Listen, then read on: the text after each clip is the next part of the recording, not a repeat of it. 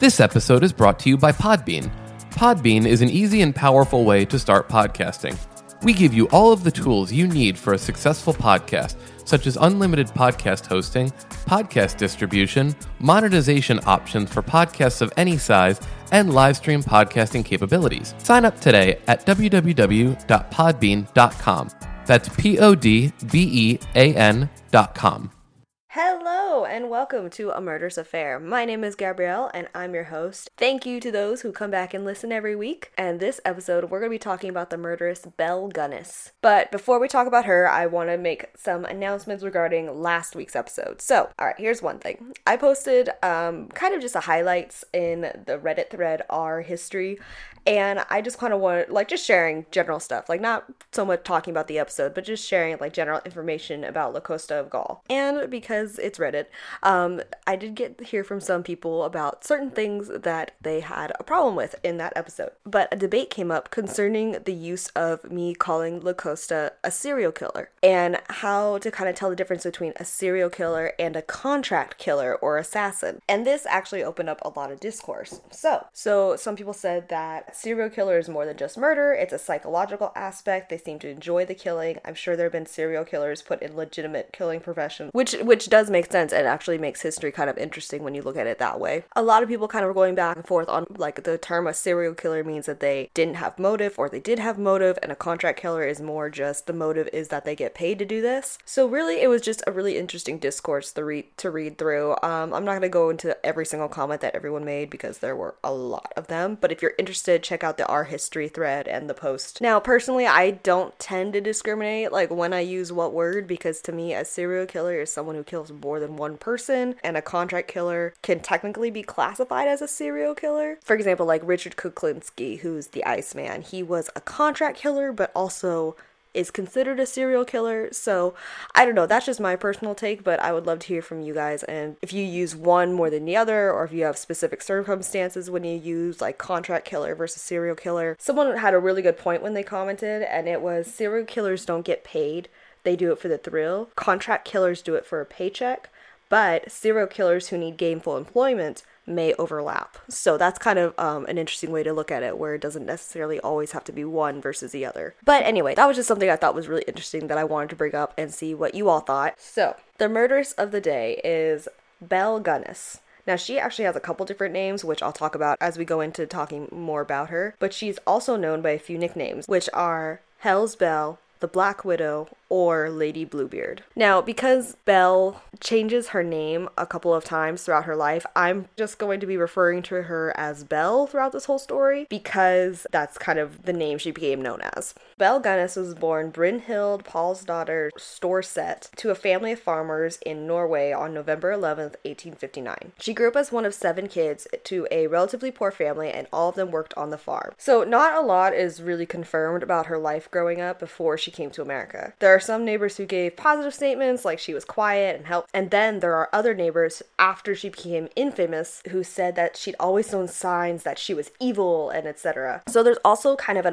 a common but unverified story floating around about her early history. In 1877, Belle Gunness attended a country dance while she was pregnant, and while she was there, she was attacked by a man who kicked her in the stomach and caused her to have a miscarriage. The man who assaulted her came from a rich family and was never prosecuted. And according to those who knew her, after that attack, her personality completely changed, and the man who attacked her actually died not long after that. And his cause of death, post-mortem, was said to be stomach cancer. But like I said, that's an unverified story. I've seen it in a couple different articles about her, but everyone leads with the fact that there's not really any documented proof. In the 1880s, she made the voyage from Norway to America. When she got there, she changed her name to Bella Peterson as she started working as a housemaid. She really didn't want to be doing this, according to everyone who knew her. She had come to America because she believed in the American dream and thought that she could get rich quickly and find a husband and basically kind of live her life as a pampered princess. She had a sister named Nellie who had moved to America a couple of years before and said that Belle was insane on the subject of money. So Nellie had actually married a really rich man and kind of lived this luxurious life that Belle was extremely jealous of. In 1884, Belle married a man named Mads Sorensen. They lived a normal, basic life for the first decade of their marriage. Belle wasn't able to have children, but apparently was really maternal. She was really active in working with Sunday school children and reportedly loved spending time with her nieces and nephews, especially the young ones. In 1891, she adopted an orphan girl named Jenny. And in 1894, Belle and her husband Mads opened a candy store. And a year later, that shop burned down. So apparently, Belle claimed that an oil lamp had fallen over and made the store catch on fire. But when the investors came and they looked into this fire, they saw absolutely nothing that made it seem like an oil lamp had started it, which is, of course, suspicious. But since the insurance company didn't have any evidence to prove that it was arson, they had to pay out the expenses. So after that, the family sold the store and moved to a suburb which wasn't too far away. Over the next 2 years, they ended up adopting 4 more children. And then this part gets pretty sad. Soon after the babies were taken in by the family, 2 of them died. And because at this time period, infant mortality rates were so high, they weren't really considered overly suspicious, but suspected that Belle may have had a hand in the deaths of these infants after she received the money that she would get from taking care of them. After the deaths, they moved to a new house, and another fire is caused by what they call a defective heating apparatus. Firefighters were able to save the building, but the family got insurance money anyway because of the damage that was done. Now, 8 months after this fire, Mads came home complaining of a headache. Belle claims that she gave him some medicine and he went to sleep. And when she went to check on him later, she found him dead in his bed. His death was thought to be caused by a cerebral hemorrhage, but later on, upon looking back at his symptoms, they are also consistent with the side effects of poisoning. And then there's a bit of a gap in the history after his death, but in 1901, Belle remarried to Peter Gunness. And then shortly after their marriage, on December 16th at 3 a.m., Belle's neighbors were woken up by Belle's adopted daughter, Jenny, pounding on the door and asking for help. The neighbors ran over and saw that Peter was on the floor and had a huge injury on the back of his head. Now, of course, police are called, doctors are called, and Belle is hysterical at this point. And when they're taking her statement, this is what she says. Her husband had gone to get his shoes, which he left in the kitchen to stay warm by the stove. While he was doing that, a meat grinder had fallen from the shelf above his head and hit him, while also knocking over a boiling pot of broth and burning his neck. He told her that he was all right, and then he went back to bed. And when she went back to check on him, he was lying dead on the floor. Police are really suspicious at this point. First, the autopsy showed absolutely no trace of him being burned by anything at all. The wound on the back of his head was also inconsistent with what the damage would be from a meat grinder, and instead looked like it had been multiple hits instead of one. There was also the fact that Peter had 2 life insurances active at the time of his death. One of them was expiring that day, and the other one was just starting, so it was a weird day where he had 2 active at the same time. And Belle was able to receive a payout from both of them. They questioned her daughter Jenny, but her daughter says almost the exact same responses that Belle gave. Because there was a lack of witnesses and there was a lack of evidence, his death was ruled an accident. After her second husband's death, Belle Gunness moved to LaPorte, Illinois,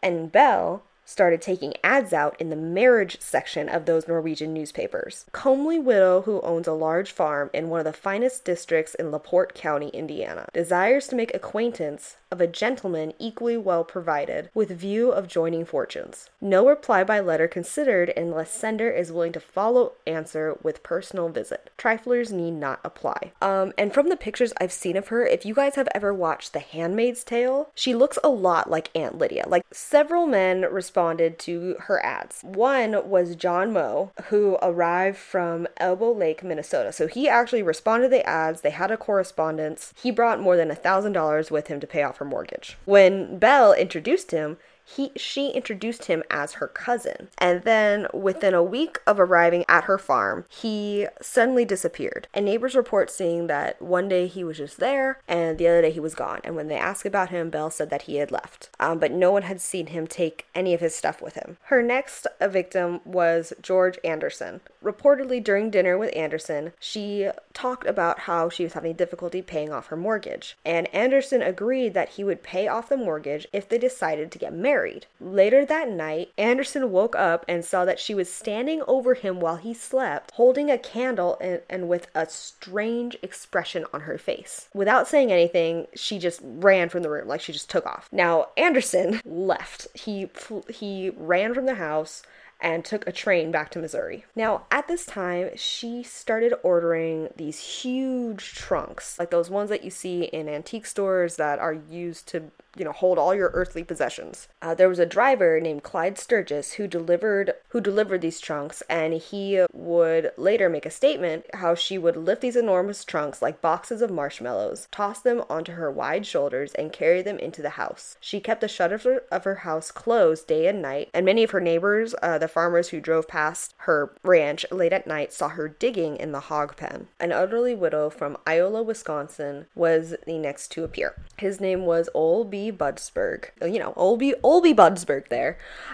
He was last seen alive at LaPorte Savings Bank on April 6, 1907. And while he was at the bank, he mortgaged all of the land that he owned in Wisconsin, signed over a deed, and was able to get several $1,000s in cash. And his sons had no idea that their father had left to visit Belle Gunness. When they discovered the trail of letters between the two, they wrote to her and asked if she had seen their father, and she wrote back and said that she had never met him. Throughout the year 1907, it's suspected that there were many other middle-aged men disappeared on visits to the Gunness farm. But because there is a lack of evidence, and many of these men are suspected to be immigrants from Norway without any ties in America, they have never been concretely identified. So the next known victim is in December 1907. Andrew Helgelian wrote to her and began to exchange letters. One letter was dated January 13, 1908, and this was found at his farm, and it said, "To the dearest friend in the world, no woman in the world is happier than I am. I know that you are now to come to me and be my own. I can tell from your letters that you are the man I want. It does not take one long to tell when you like a person. It does not take one long to tell when to like a person, and you I like better than anyone in the world, I know. Think how we will enjoy each other's company. You, the sweetest man in the whole world. We will be alone with each other. Can you conceive of anything nicer? I think of you constantly. When I hear your name mentioned, and this is when one of the dear children speaks of you, or I hear myself humming it with the words of an old love song. It is beautiful music to my ears. My heart beats in wild rapture for you, my Andrew. I love you. Come prepared to stay forever." That last line is extremely chilling. Ugh. Crazy. Okay. So after receiving that letter, Andrew obviously went directly to Belle Gunness's farm in January 1908. He drew his savings from his bank, which totaled around $2,900. And a couple of days after he arrived, he and Belle Gunness came to the savings bank in LaPorte and deposited the check. And then he vanished a couple of days later. And it was at this time that she started to have problems with one of the men that she had hired to help her on the farm, Ray Lamphere. So I guess now is a good time to say that this is sort of the turning point in the story. Belle Gunness had hired a man named Ray Lamphere, and he kind of just did things around the farm with her. He was just kind of the general maintenance guy. He was extremely in love with her, and he was also extremely jealous of the men who came to her house. And he would start making scenes whenever these men would show up. On February 3rd, 1908, she fired him, and then she went to the courthouse and declared that he was not in his right mind and was a menace to the public. She was so convincing that local authorities had to hold a sanity hearing. Lamphere was actually pronounced sane and released during this hearing, but Belle Gunness went back a few days later to complain to the sheriff that he had visited her farm and was arguing with her, and that he posed a threat to her family. Now, in order to talk about this turning point, we have to know a little bit about Belle Gunness's history with Ray Lamphere. Around this time, when she and Lamphere began having these problems, it's reported that on one occasion he confided to a farmer named William Slater that Helgelian won't bother me no more. We fixed him for keeps. Now, at this time, Helgelian had long since disappeared, and his brother was really worried when he failed to return home. So he wrote to Belle and asked her, if she had seen his brother and where he had gone. Now, she wrote back saying that his brother was not at her farm and that she believed he went to Norway to visit relatives. Azel Helgelian was calling BS on this one.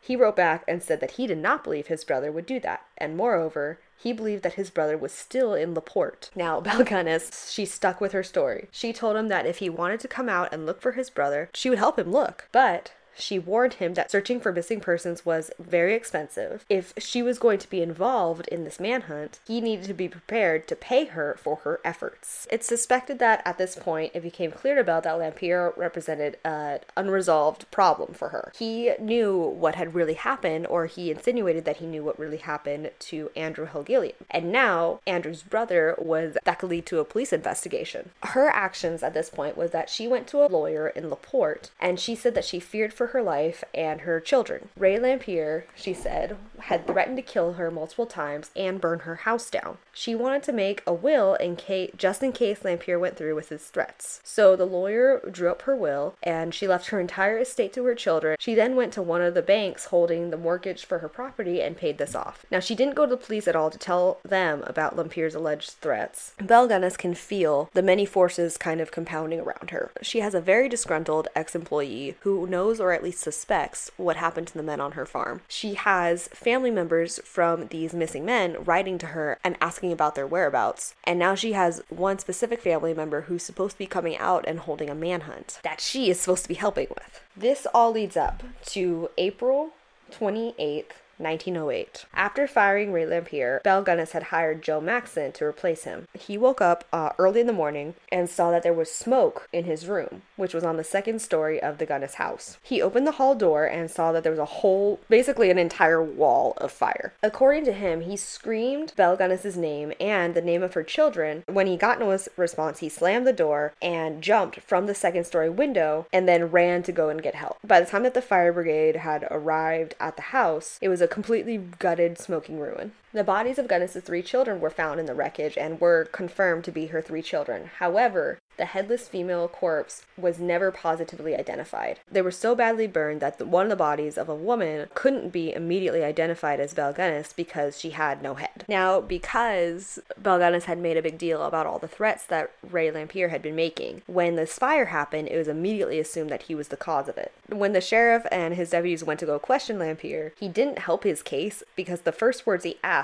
was, "Did Gunness and the kids get out all right?" And then he was told about the fire. So he asked if they had gotten out of the fire before they had even told them why they were there. So he's arrested immediately as a suspect. Now, the body of the headless woman soon became a big concern for many people. And upon seeing the body, one of the neighbors took one look and said that there was no way that it could be Belle Gunness. Another farmer, Elle Nicholson, and another woman, Miss Austin Cutler, who was an old friend, also said that there was no way that that body could be Belle's. So doctors measured and, of course, taking into consideration the missing limbs and the head, said the corpse was that of a woman who was 5 feet 3 inches tall and weighed no more than 150 pounds. Now, this was a bigger cause for concern because friends and neighbors, as well as the dressmakers who made garments for Gunness, said that Belle Gunness was taller than 5'8" and weighed between 180 and 200 pounds. So in order to go through the debris and the burned remains of the house, there's a miner that was hired to build kind of like it's referred to as a sluice, but basically what it is kind of a water filtration system to go through all the ashes and uncover small things like bone, gold, jewelry, that sort of thing. And so they began looking through the remains, and in May of 1908, there was a piece of bridge work that was found. Now, the dentist identified them as work done for Belle Gunness, and as a result, the coroner officially concluded that the adult female body found in the ruin was Belle Gunness. However, many people in the town, including the people who had said that there was no possible way that that body could be Belle Gunness's and the people who had made the dresses for her, none of them really believed it. There were witnesses who said that they saw the dentist kind of burying around in the dirt, reach into his pocket, and then pull out the piece of bridge work. Many people believe that the town, they would rather bribe the dentist to saying that he found the bridge work that only he would recognize, and sparing LaPorte from all that negative publicity. Around this time, Andrew Helgillian's brother arrived in LaPorte and told the sheriff that he believed that his brother had been met with foul play at the Gunness farm. Joe Maxson, who was the farmhand who jumped out of the second story window, came forward with information. He told the sheriff that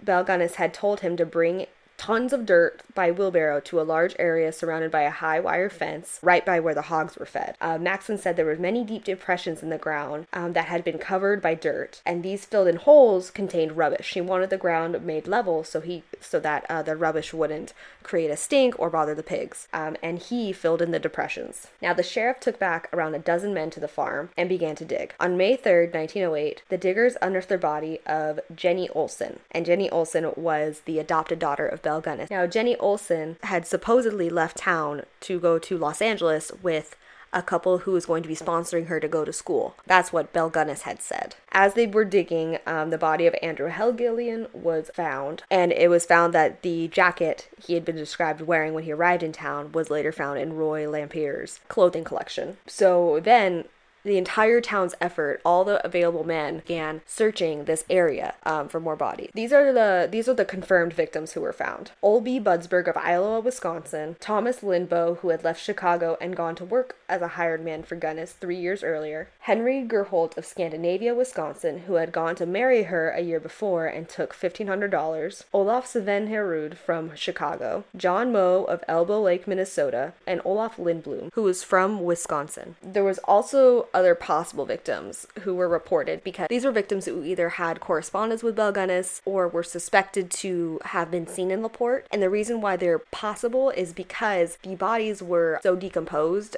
and oftentimes had been separated with a hatchet and then buried across these different spots in the hog pen. So they weren't always able to identify concretely who these victims were, but here are some of the suspected victims. Herman Konitzer of Chicago, who disappeared in January 1906, Charles Edmond of New Carlisle, Indiana, George Berry of Tuscola, Illinois, Christy Hilvkin of Dover, Barron County, Wisconsin, who sold his farm and came to LaPorte in 1906, Charles Neiberg, who was a 28-year-old Scandinavian immigrant who lived in Philadelphia. He told friends that he was going to visit Belle Gunness in 1906 and never came back. He had been working for a saloon keeper and reportedly took $500 with him. Olaf Jensen, who was a Norwegian immigrant, wrote his relatives in 1906 that he was going to marry a wealthy widow at LaPorte. Bert Chase of Mishawaka, Indiana, who sold his butcher shop and told friends that he knew of a wealthy widow and he was going to look her up. Later on, his brother received a telegram that was supposedly from Aberdeen, South Dakota, that claimed that Bert had been killed in a train wreck. Now, his brother investigated and saw that the telegram was completely made up. A hired man named George Bradley of Tuscola, Illinois, is alleged to have gone to LaPorte to meet a widow and 3 children in October 1907. Emil Tell, a Swede from Kansas City, Missouri, is alleged to have gone in 1907 to LaPorte. Lee Porter of Bartonville, Oklahoma, separated from his wife and told his brother he was going to marry a wealthy widow in LaPorte. John E. Hunter left Pennsylvania on November 25th, 1907, after telling his daughters he was going to marry a wealthy widow in northern Indiana. So there was a railway man named Abraham Phillips who left in the winter of 1907 to go to northern Indiana and marry a rich widow, and a railway watch was found in the debris of the house. Benjamin Carling of Chicago, Illinois, was last seen by his wife in 1907 after telling her that he was going to LaPorte to secure an investment with a rich widow. He took $1,000 from an insurance company and borrowed money from several investors as well. Og Gunderson of Green Lake, Wisconsin, Ole Olson of Battle Creek, Michigan, Lindner Nicholson of Huron, South Dakota, Andrew Anderson of Lawrence, Kansas, Johann Sorensen of St. Joseph, Missouri, and a possible victim was a man named Hinckley. T.J. Tiefland of Minneapolis is alleged to have come to see Gunness in 1907. Emil Tell from Kansas City, Missouri is alleged to have gone in 1907 to LaPorte. Then there were also some unnamed victims who are suspected to have been part of the remains found. An unknown man and woman who supposedly disappeared in September 1906, the same night Jenny Olson went missing. Now, Gunness claimed that when these men and women came to visit, that they were a professor and his wife who then took Jenny to California. None of those 3 were ever heard from again. A hired man from Ohio, age 50, his name is unknown but alleged to have disappeared, and somehow Belle Gunness became the heir to his horse and buggy. So there was also an unnamed man from Montana who told people at a resort that he was going to sell Belle Gunness his horse and buggy, which were found along with several other horse and buggies at the farm. So most of the remains that were on the property, like I said, they couldn't be identified. The exact number of individuals is unknown. So after all these bodies were unearthed, Ray Lampier then went to trial. He was arrested for murder and arson. He denied the charges, and his defense was that the body was not Belle Gunness's, so he hadn't killed her. And this is where more of the controversy comes in. So Lampier's lawyer developed evidence that a local jeweler testified that though the gold in the bridgework had emerged from the fire almost undamaged, the heat of the fire had actually melted the gold plating on several watches and items of gold jewelry. And then local doctors replicated the conditions of the fire by attaching a similar piece of dental bridgework to a human jawbone and placing it in a blacksmith's forge. The real teeth crumbled and disintegrated, and the gold parts, so basically it had been damaged more than the bridgework offered by the dentist that had supposedly found it at the Gunness farm. And then the hired hand, Joe Maxson, and another man also testified that they'd seen the dentist take the bridgework out of his pocket and plant it just before it was discovered. Lampier was found guilty of arson but acquitted of murder because they couldn't definitively prove that the body found was Belle Gunness's. On November 26, 1908, he was sentenced to 20 years in state prison in Michigan City, and he died of tuberculosis on December 30th, 1909. In 1910, a reverend came forward with a confession that Lampier was said to have made to him while the reverend was present as Lampier was dying. Now, the confession states that Lampier swore that Belle Gunness was still alive. He told the reverend and a fellow convict shortly before his death that he had not murdered anyone, but that he had helped Gunness bury many of her victims. Now, reportedly, this was how Belle Gunness murdered her victims. She made them comfortable and charmed them by cooking a large meal. She would then drug their drinks, and while the man was sleeping, she would go after them with a cleaver. Or she would go to them while they were sleeping and chloroform them. Then she would carry the body to the basement, place it on a table, and dissect it. She bundled the remains and buried these in a hog pen and in the grounds about the house. And she got the skills from her second husband, who was a butcher and whom she helped out. So sometimes she saved time by poisoning her victim's coffee with strychnine. She also would sometimes dump the corpse into a vat and cover the remains with quicklime. And Lampier even said that if Belle was overly tired about murdering one of the victims, she would chop up the remains and feed them to the hogs. He also answered whether or not the headless female corpse found in the house was Gunness herself. According to Lampier, Gunness had lured a woman from Chicago on the pretense of hiring her as a housekeeper. She had drugged the woman, hit her in the head, and then decapitated her. She took the head, which had weights tied to it, to a swamp where she threw it in deep water. Then she chloroformed her children and smothered them to death, and dragged the bodies along with the headless corpse to the basement. She then dressed the female corpse in her old clothing and removed her false teeth, and then put these teeth beside the headless corpse to make sure that it was identified as Belle Gunness. She lit the house on fire and fled. Lampier admitted that he had helped her, but that when she was escaping, she didn't meet him where she said she would. According to his count, she had murdered around 42 men, perhaps more, and taken amounts from them ranging from $1,000 to $32,000. She had allegedly accumulated more than $250,000 through her murder schemes over the year. According to Murderpedia, which is where I'm getting this specific piece of information, that would be worth about $6.3 million in 2008. There had been some money in her savings account, but banks later admitted that she had withdrawn most of her funds right before the fire. And it's the fact that she had withdrawn her funds right before her house burned down with the possibility of her in it suggests that she was planning on making an escape. The aftermath of all of this is that for several decades, Belle Gunness was allegedly seen throughout different towns in the United States. Amateur detectives, friends, acquaintances, people who just read the newspaper would call in and report these sightings in Chicago, in San Francisco, in New York, in Los Angeles. The sheriff, who was in charge of this case for more than 20 years, received an average of 2 reports a month saying that someone had sighted her in this town or that she was actually living on this farm. LaPorte residents were divided between believing that she was killed by Lampier and that she had faked her own death. So the body that was believed to be Belle Gunness was buried next to her first husband.